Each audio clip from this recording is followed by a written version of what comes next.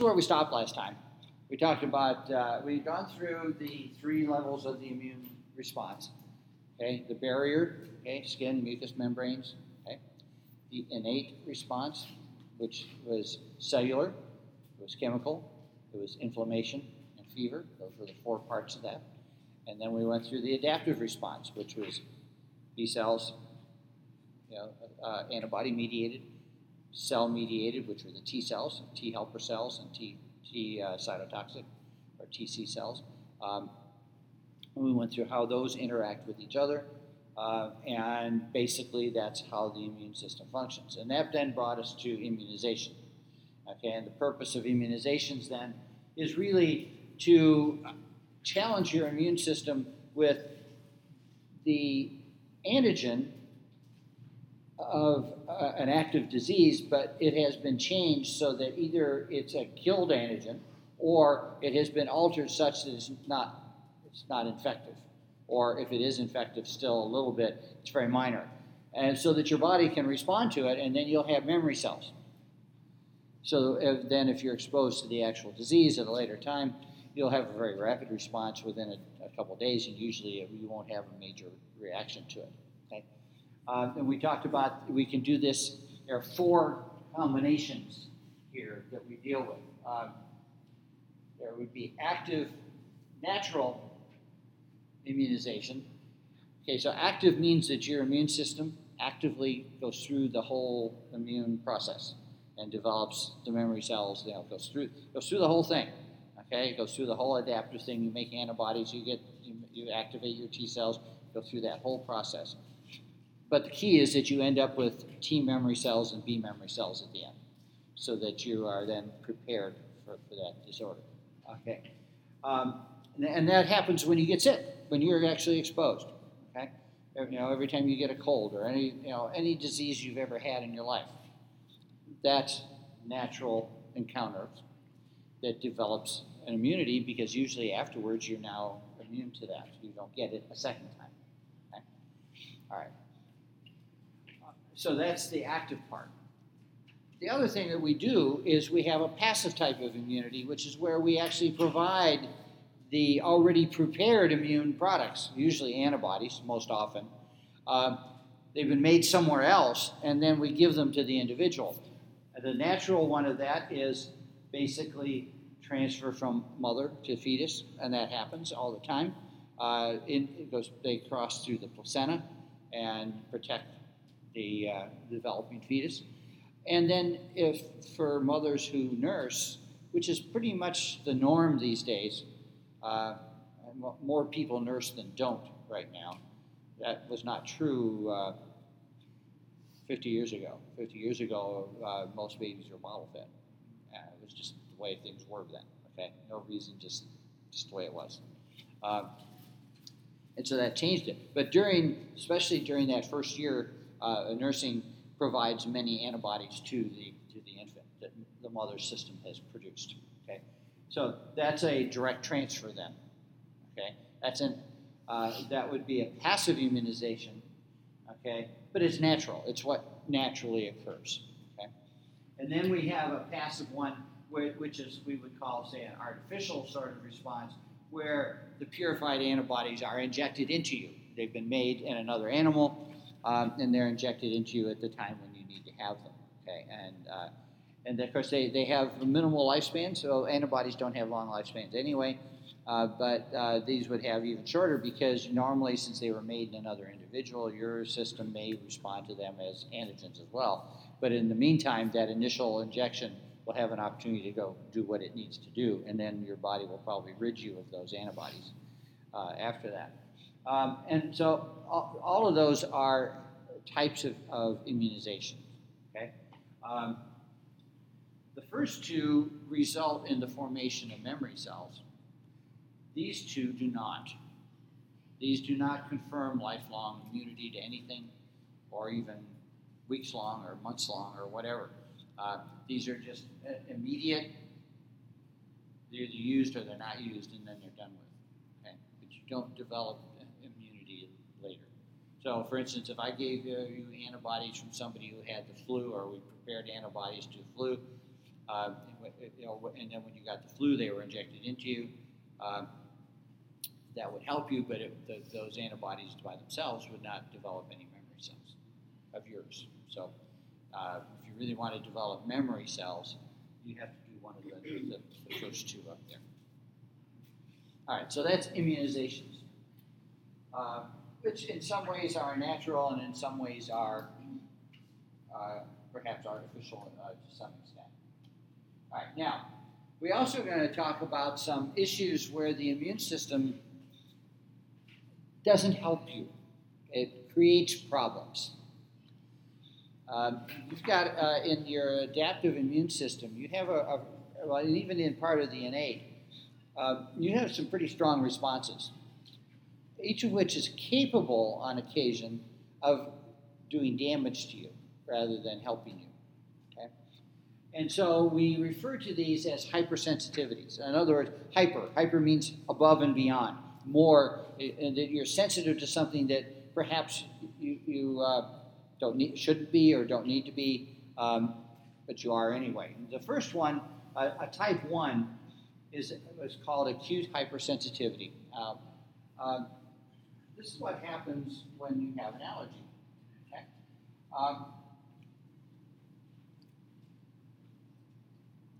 We call them allergens as opposed to antigens because they're not really pathogens. There's absolutely nothing in tree pollen that's harmful to you. You can breathe all the tree pollen, and it itself is not going to do anything to you. But some people have an immune system that has developed receptors that match epitopes on the pollen, and therefore you get an immune response to it. And so allergies are basically immune responses to something that's not dangerous at all. It's your immune system kind of messing with you, okay? And you're stuck with that, okay? And that's why some people are allergic and some people are not, because it just depends on what receptors were developed. Now, what occurs doing these, and just the standard, if some of you who have allergies to tree pollen, my wife does. She's been, my daughter, stepdaughter, every morning they wake up and refer to themselves as snot buckets, it's just the sinuses are packed, and once you get up and start moving around, it starts to drain, and then you're usually a little better later in the day. All right, it's allergies, particularly to tree pollens. Maples, for my wife, it's maple trees, and oak trees. Oak trees are just starting to flower soon, and she'll be even worse off when they do that. All right, so what's happening then is you inhale these, you get into the mucous membranes, and remember we talked about mast cells in the mucous membranes. Okay, mast cells are when basophils migrate out of the blood and into the connective tissue, and they are packed full of little granules or little vesicles filled with histamines and prostaglandins. When those mast cells end up with a receptor on them that matches, say, let's just use dust mites as an example, because that's another common allergy. Actually, it's the dust mite feces is what people are generally allergic to. Again, there's nothing in them that's going to actually harm you. But these mast cells release the histamines. And what did histamine do in an inflammatory process? What was the first thing that was going to happen? Okay. We just went over this last time. Inflammatory. Pardon? It's going to attract white blood cells. What else is it going to do?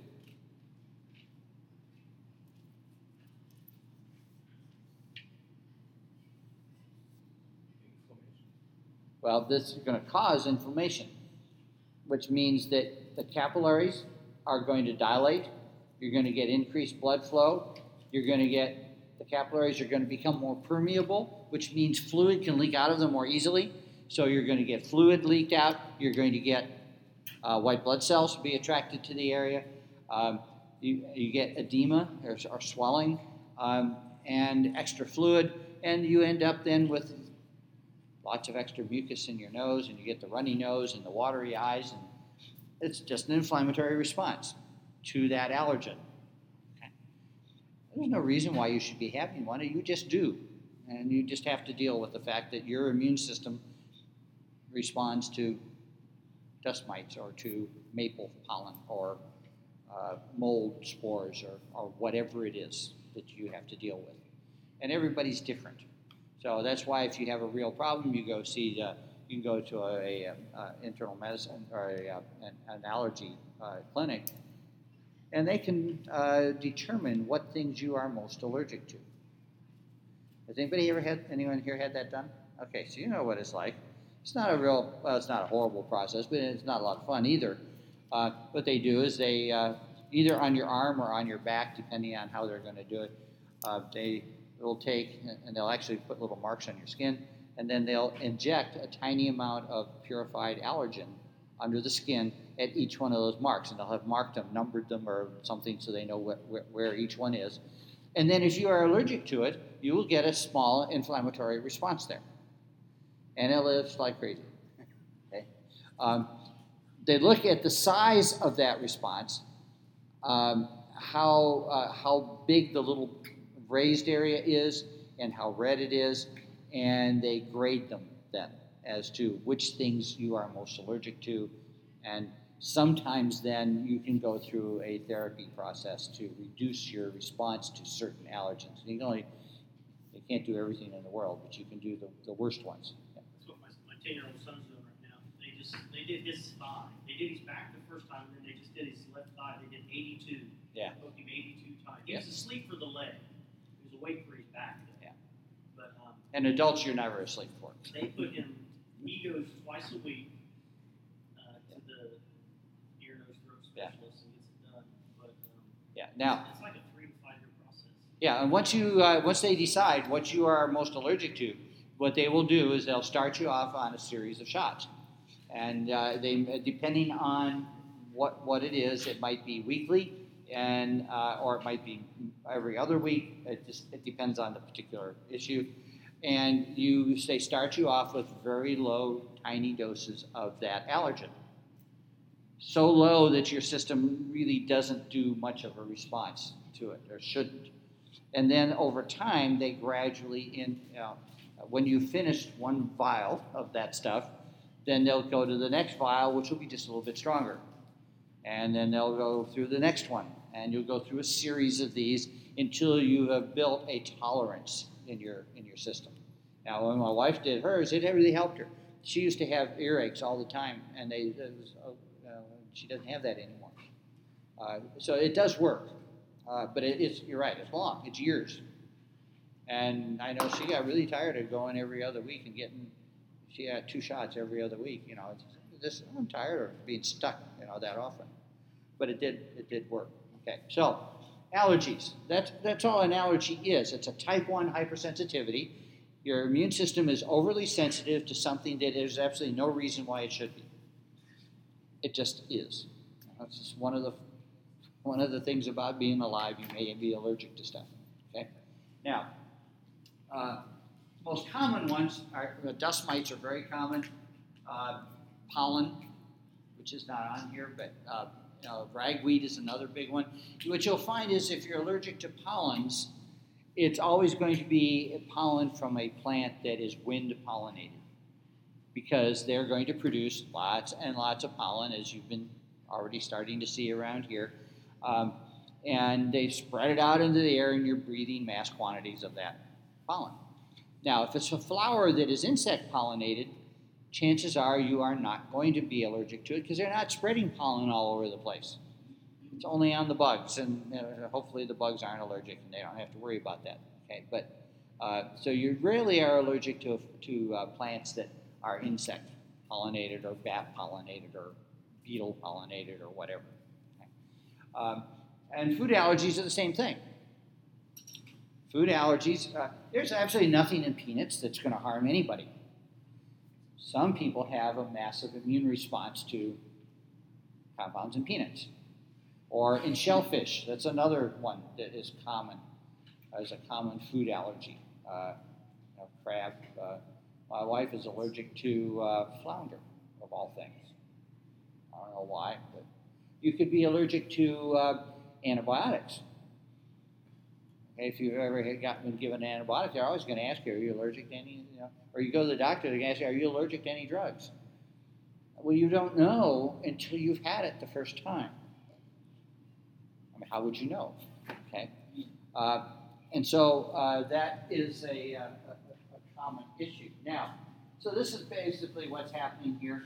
Here's your, there's a B cell, the allergen is here, it makes antibodies, antibodies go to the mast cells, and so your first contact with these things is usually pretty minor, but then later on, when the allergen shows up again, it attaches to these mast cells, they release the histamines, and you get your inflammatory response. What is going on with that? Okay. Okay. If it was Halloween, I'd understand. Okay. At any rate, so this is what's generally going on if you have allergies. Okay. Now, life-threatening response. Okay, so if you've got an allergic response in the mucous membranes of your nasal passages, it's annoying as heck, but it's not fatal. Okay, and it will last until that allergen is no longer around in the air. So it's usually they're very seasonal. Okay, except for dust mites, because dust mites are always around. Okay. All right, now imagine taking that inflammatory response and making it a system-wide response so that capillaries everywhere in your body start to dilate. Okay? Now, this causes a rapid drop in blood pressure. Anytime we talk about shock, the major event is a drastic drop in blood pressure. And when the blood pressure drops, blood does not get back to the heart as fast as it needs to, and then the heart obviously can't pump it out because it's not getting back, and that's why shock is a life-threatening problem. Okay, now, in this case, anaphylactic shock, the histamine is released by a lot of mast cells. Blood pressure drops because fluid is leaking out of the capillaries, plus you just made your circulatory system bigger volume. If I take, the same amount of blood and I put it in a bigger volume, the pressure goes down. Okay? It's like taking a certain amount of air out of a balloon and putting it in a bigger balloon, there'll be less pressure on that balloon. Okay? No, it's really no different with your blood pressure. And then the other thing is because of the edema, you tend to get swelling, and these can constrict the airways. Okay? And actually, when people die of this, it's a combination of shock and suffocation. They just can't breathe. Now, this can kill you in minutes. Okay, this kind of a reaction is rapid. It happens within minutes, and if you can't be treated, you will be dead in minutes. That's just the way it works. Now, people who know they're allergic to get this response to something will carry epinephrine with them, an EpiPen. And epinephrine is a hormone that you produce that counteracts this response. It increases your heart rate, it causes your capillaries to constrict back down, so your blood pressure goes up, and your blood keeps moving, the swelling goes down, and it's pretty instantaneous. So I have one of my colleagues down in Hampton, she's allergic to bee stings. Okay? How does she know she's allergic to bee sting? Well, she had an anaphylactic response once. She was fortunate to survive that. Now she knows. Because you absolutely no way of knowing until it happens the first time. Okay? So she carries a little EpiPen. If it ever gets stung, she takes that thing out, she just goes whack into her thigh. It automatically injects the epinephrine. So people who know that they are susceptible to these, people who have peanut allergies or certain food allergies will often carry these because they might, just by accident, get some of that. So again, this type of shock, anaphylactic shock, is your immune system is doing this. Why is it doing it? Because your immune system has chosen to respond to something that is absolutely harmless.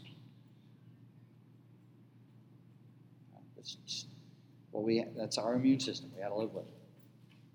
The hard part with all of this is you don't know you're allergic to anything until you get a response, whether it's a minor response or the more catastrophic response. You still don't know until you've had a response. Do you think people's allergies have gotten worse over the years? Well, they seem to. Now, there are a couple of theories about that. One is that we're much more aware of them than we used to be. That's, a lot more people would seek medical attention. There's another theory, which is kind of intriguing, but not demonstrated yet, that the cleaner your environment is, the more likely you are to have allergies because your immune system is unused to it. It's not doing anything, and it responds more strongly when you do have something. And so this whole thing about trying to keep everything sterile and clean and all that, there are many people who feel that that's actually is causing an increase in allergic responses. So people are saying with little kids, send them out and let them play in the dirt, let them play in the mud, let them eat a little dirt. It ain't gonna hurt them any. That's what kids do. Years ago when I was growing, nobody worried about that stuff. Go out and play, and you might be outside most of the day. That's today. You go through a residential. This is a great time. This is spring break week, right, for the local schools. Go through a residential area and just see how many kids you see outside playing. Not a lot. You'll see some. A lot of them are inside playing with their phone, or more often their phone or a pad of some kind. They're not outside. They're not exposed to things. Their immune system, not that it gets bored, but that's kind of the idea that if it's got nothing to do, when you do have something to do, you get more of a response. That's not really been verified, but there's a lot of people who feel that that's part of what's going on. And that parasites are a part of that as well. The fact that we don't have parasites anymore is actually perhaps counterproductive in some respects. So that's, but they do seem to be more common, as particularly food allergies seem to be more common. It may also be that processed food is more likely to produce the things that people respond to. But somebody who's allergic to peanuts, it doesn't matter whether it's just a plain roasted peanut or peanut butter, or it doesn't make any difference. They still get the response. So, and just for those who don't know, fire ant venom is usually reacted to the same as bee venom. So people who are allergic to bee stings or wasp stings are also allergic to fire ants, who are here now. Not huge numbers of them on the peninsula yet, but they're here. They're nasty little guys. Okay. And again, it's not like they're evil and out to get you. They just do what they do. You have to deal with that.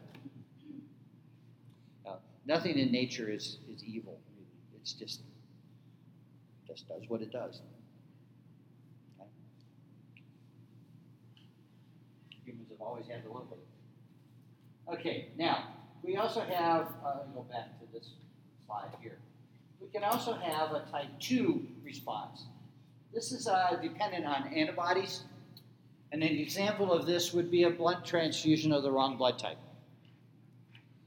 You remember, when you went through genetics in 101, you should have talked about the A and B and the O and what the antigen on the surface of the red blood cells and the antibodies that you have. So if you have type A blood, you have little A antigens, but you don't make any antibodies against A because that would affect your own blood, but you do make antibodies for type B. If you're type O, which is the most common blood type, you have antibodies to both types of blood. Okay, and so this is one of the possible responses. So this is an actual antibody response, and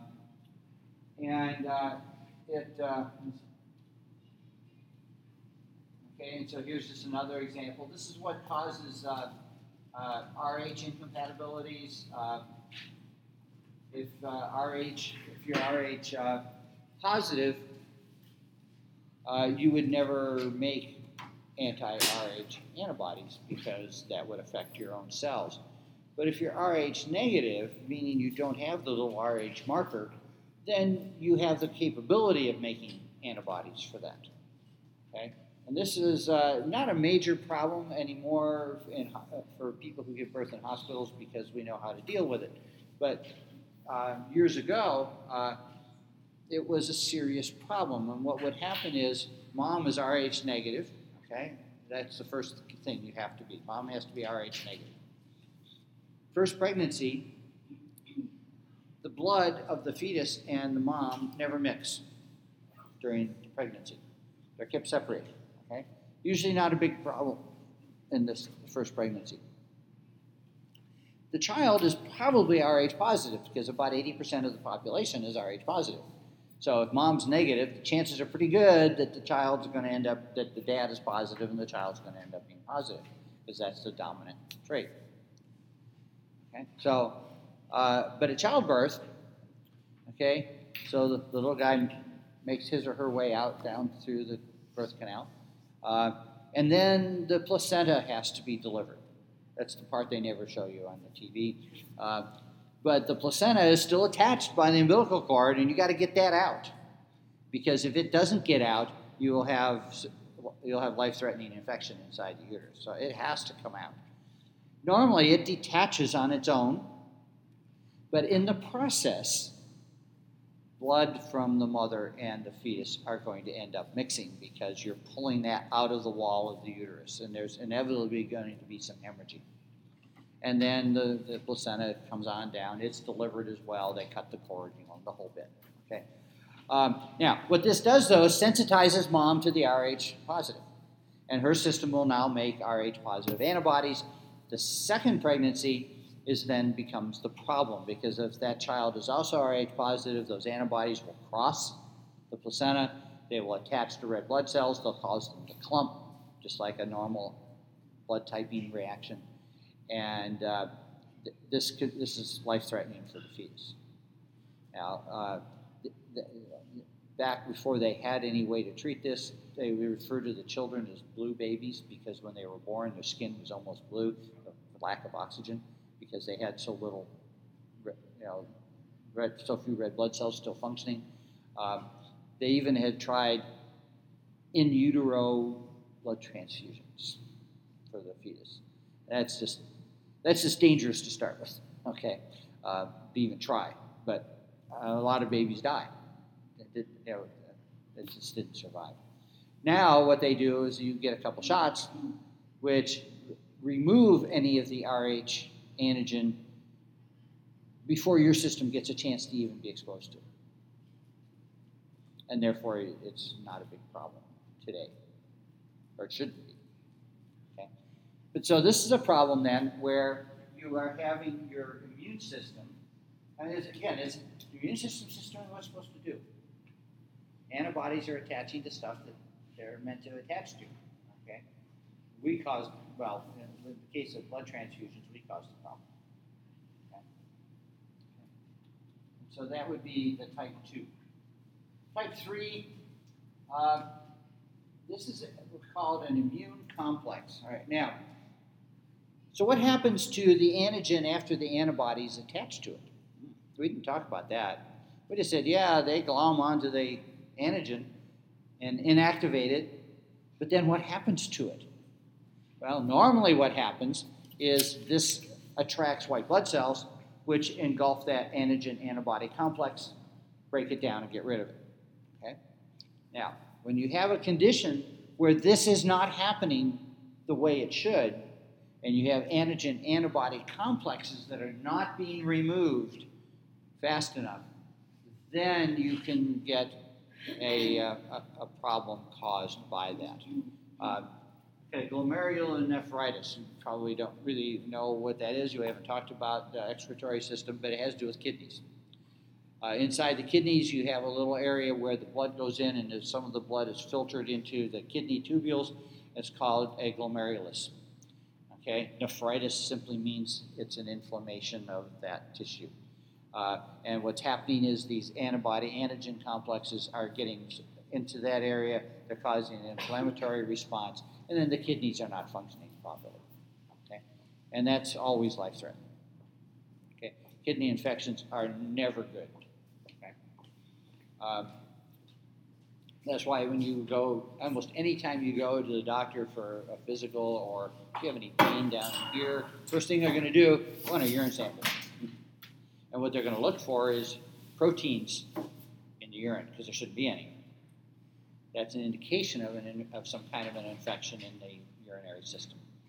And so that's a problem. Lupus erythematosus is an immune disorder.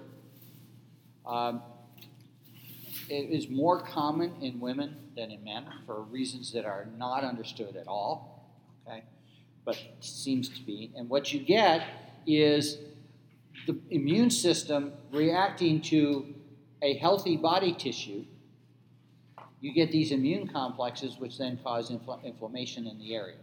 And it moves around. When you have an episode of this, one time it might be in a muscle, the next time it might be in a joint, the next time it might be in a kidney. You don't know where it's going to be. This makes it really hard to diagnose, okay? Because every time, at the beginning, every time the patient comes in, it's a different complaint. Not something, just difficult to deal with. It is thought that for some reason your antibodies, you are producing antibodies that react to nucleic acid, to DNA that is free because of damaged cells, and that's what's causing this. Not really entirely sure if that's the whole cause. Now, the only real treatment for something like that is to stop the immune system from doing what it's doing. And so you take an anti-inflammatory. Anytime you take an anti-inflammatory, even an antihistamine, what you are doing is counteracting your immune system function. You're telling it, I don't care that you want to do an inflammatory response, I don't want it. Stop. Okay, well, in the case of, nasal thing, that's not a major issue. But in other times, that's a problem because what you're doing is decreasing the sensitivity of the immune system. The typical drug given for lupus is prednisone. I don't know if anybody here has ever had prednisone. You do not want to have prednisone. It's a very strong steroid. It suppresses immune responses. It relieves the symptoms of the lupus, which is great. I mean, it does do that. But it reduces your immune system ability to respond. And so that makes you more susceptible. It's also a type of drug that they have to start you off with a small dose, build up to a big one, and then they have to gradually tail it off. You can't just stop taking it. It's really strong drug. But it works. Okay, it works. It's very effective. Okay.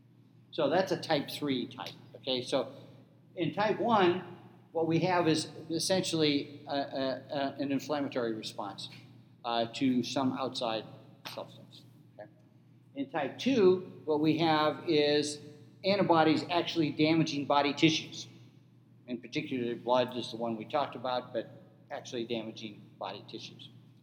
Antibodies are causing the problem. In type 3, what we have, antibodies are involved, but this is it's actually the immune complexes, the antibody-antigen complexes, which are causing an inflammatory response because they're not being removed properly by the body. Okay, so all of those have to do with antibodies or inflammation.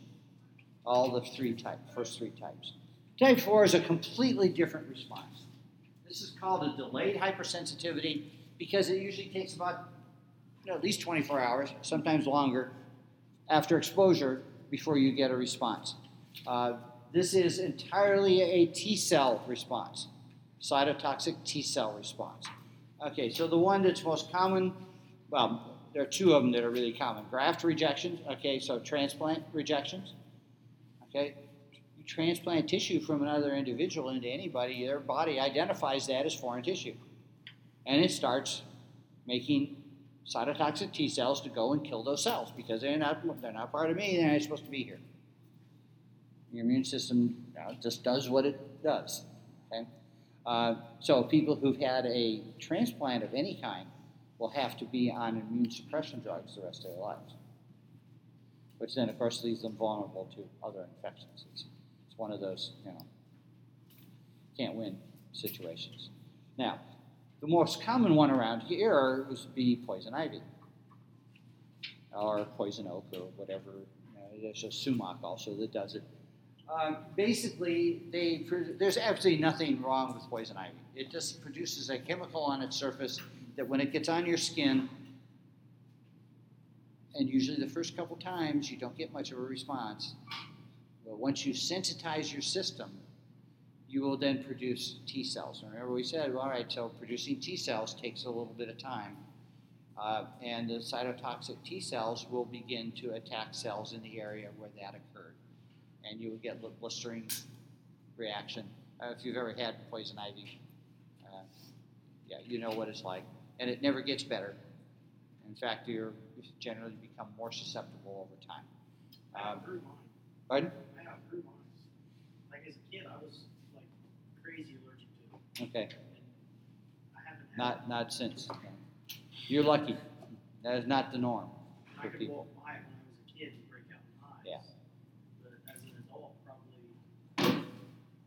since age 25 or so, I've probably not had that. There are people who have almost no reaction to it. Yeah. However, I would say be careful about handling it, even though you know you're not going to get a reaction, because if you handle it often enough, you may start to get one. So you want to be still cautious around it. I mean, poison ivy is everywhere. It's absolutely everywhere. And you can't go in places around here without finding poison ivy. It's a very attractive little plant, actually. But it does create a problem. And that's why the first thing they tell you to do, if you've been exposed, is to thoroughly wash the area, get the chemical off your skin, and that will make it less of a response. As long as that chemical's on your skin, you'll continue to get the response. And they make stuff that's specifically for it. Soap and hot water usually actually works fairly well anyway. But, poison ivy is really common. Again, depends on where you live. In Virginia, it's just absolutely everywhere. I see it lots and lots of places. One of the problems is identifying it. Okay, the leaves of 3, well, that's one thing. But they don't all look the same. Some of them have small leaves, some of them have big leaves. Some of them grow as a shrub, some grow as a vine. It's all the same plant. It's just different growth forms. Okay. I've seen trees that have a vine this thick growing up the side of the tree. And the whole lower canopy of the tree is not actually the tree. It's all poison ivy. It's incredible. It's really interesting to see. So, it's one of those things you just need to be aware of. But again, there's nothing about poison ivy the chemical on them is not actually going to harm you, but it's your immune response to it that causes the problem. So these are all issues where your immune system is creating the problem. We got what we got, and so we have to live with that.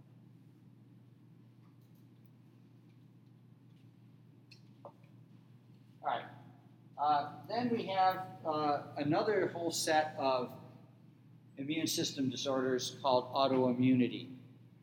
This is when your immune system attacks your own tissues.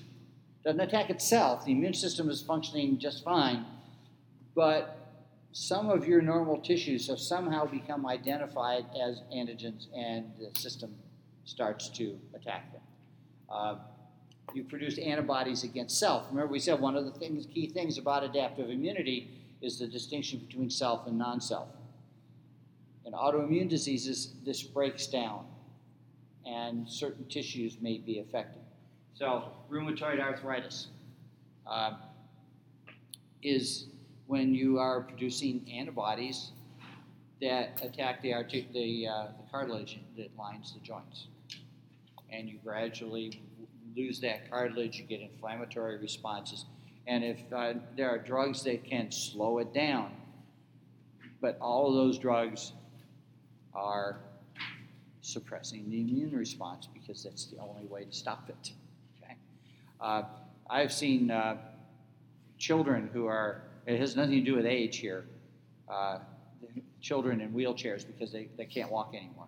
Their joints are so badly torn up with this that they can't even walk. Okay, so it is potentially a problem. It also has a genetic component. So if you have a parent that has it, you have a higher risk of getting it. Okay. This is not the normal arthritis that you all are going to have someday. Okay, that's just wear and tear on the joints. Joints don't last forever. You know, it's kind of like the CV joints in your car. They don't last forever, and every now and then you got to do some maintenance on them. Well, your joints aren't going to last forever either. You live long enough, you're going to start to have arthritis. That's just life. Okay? You got to remember that until probably 100, maybe 200 years ago, very few humans lived past the age of 45. Okay? The idea that, hey, we're going to be 90 years old, that was rare, extremely rare. Today, it's a lot more common. Well, things start to wear out. Okay. Multiple sclerosis is another, MS, that's another autoimmune disorder, and in this one, the immune system is attacking the myelin sheath, the coverings of motor nerves, and you gradually have reduced function of those motor nerves, which means you have reduced function of the muscles that they activate. Okay, this usually starts in the legs, it works its way up. There have been a lot of advances in drugs to treat it, but basically they simply slow down the course of the disorder. It often is fatal. Lupus is also considered to fall into this because it's your own tissues, although it's the antigen-antibody complexes that are really causing the problem. Type 1 diabetes. This is insulin dependent. Usually it's because your immune system has destroyed the cells that produce insulin in the pancreas. Again, we don't know why. They've attacked those cells, they've destroyed them, so you can't make any insulin. So then you have to replace the insulin. You don't have any real choice. Okay, this is usually something you would have very young. It's not something you develop later in life. Okay, type 2 diabetes, which is adult onset, is a whole different kind of diabetes, which is also, unfortunately, quite common. Okay, so these are autoimmune diseases. And then you can have a deficient immune response. Okay, primary immune deficiencies are things children are born with. They simply may not have T cells, or they don't have B cells, or there's some portion of the immune system that's simply not there, but they have it from birth. Okay? So it's considered a primary immune deficiency. Severe combined immune deficiency is the worst one. These children have no adaptive immune system at all. And they generally do not survive very long. I mean, you can keep them alive for a while, but it's a constant battle because they just can't respond to immune threats. Now, secondary immune deficiencies are acquired later in life. And of course, the most common one that we talk about is AIDS. AIDS is an acquired immunodeficiency. That's what it is. It's caused, in this case, by a virus that gradually reduces the number of helper T cells to the point that your immune system cannot respond. But that's not the only way. Exposure to radiation can kill bone marrow, which will leave you with an immune deficiency. That's another way. And exposure to certain chemicals can do that. So it's not just AIDS. It's not the only way. But all we mean by a secondary is that you had a normally functioning immune system and then something occurred that impaired that functioning. Okay? And then you acquired an immune deficiency. Okay, this was one of the early ones. The kid lived in the bubble, bubble boy. There have been movies made about it. But the problem is you can't live like that your whole life. It's just not an option, really. Okay, this is HIV. This is what the virus looks like. Remember we talked about viruses. So here's their genetic material inside here. here's the protein capsid, and then this is the envelope outside. Okay. So what it does, of course, it enters the host cell, which happens to generally be a helper T cell or a macrophage. It has RNA for its genetic material. That RNA is released. It has an enzyme that it carries with it called reverse transcriptase, which converts the RNA into DNA. And then this DNA can actually incorporate into your DNA, one of your chromosomes in the nucleus. And then it has a couple of options, like any other virus that does this. It can just stay dormant for some period of time, not do anything. But every time, that's one thing. The other thing, of course, is it can become active, produce new RNA for the new viruses, produce new codes for the outside, and those leave the cell. Grab some of the cell membrane and wrap it around them as a capsule. Here's an image of one actually emerging from a cell. The good news about HIV is being an enveloped virus, it does not last long outside the body. It's like really minutes, and then it becomes ineffective. So that's why you generally get it by contact with body fluids.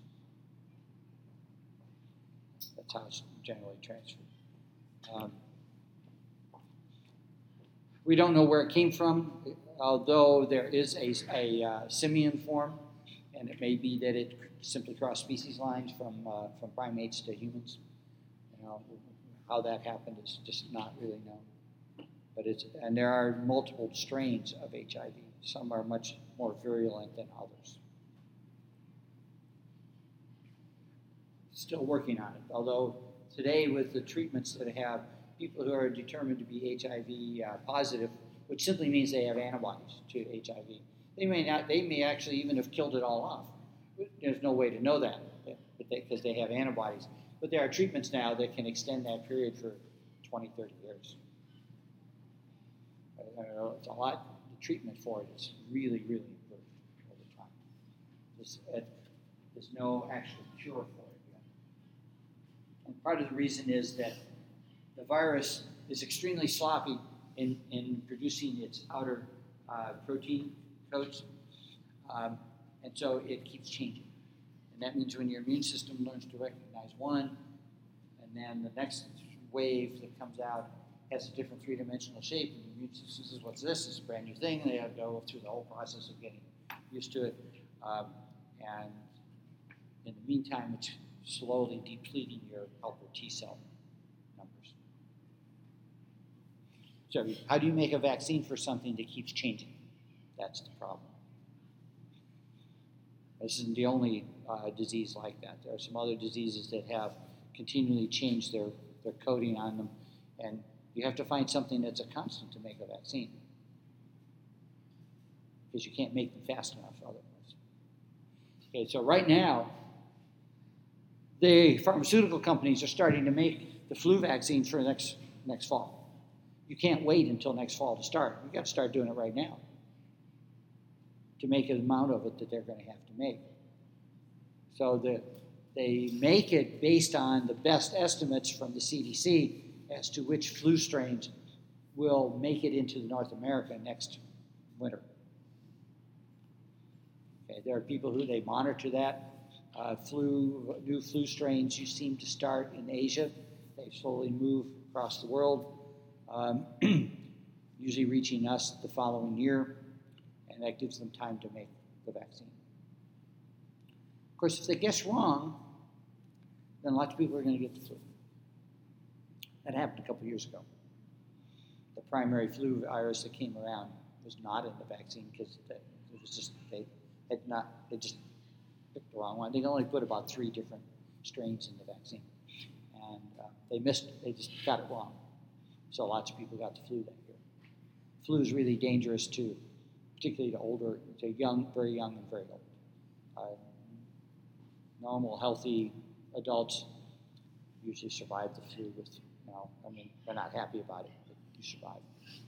Okay. But it turns into pneumonia in elderly people, and that's usually the killer, is the pneumonia. It's not the flu directly.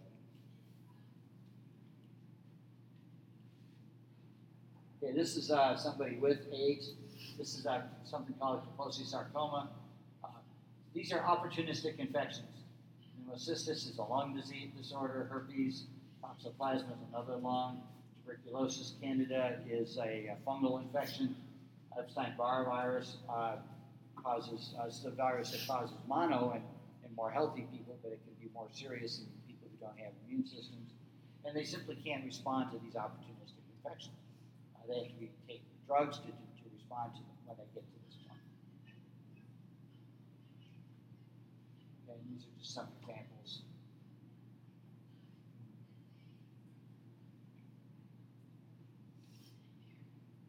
And that's kind of the immune system. Right?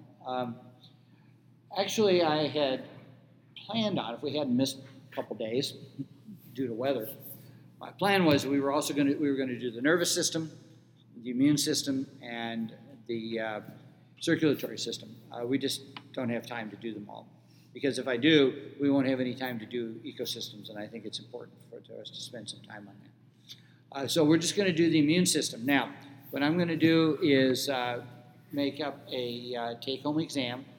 I will have it available and posted by the weekend. You'll have 1 full week to work on it.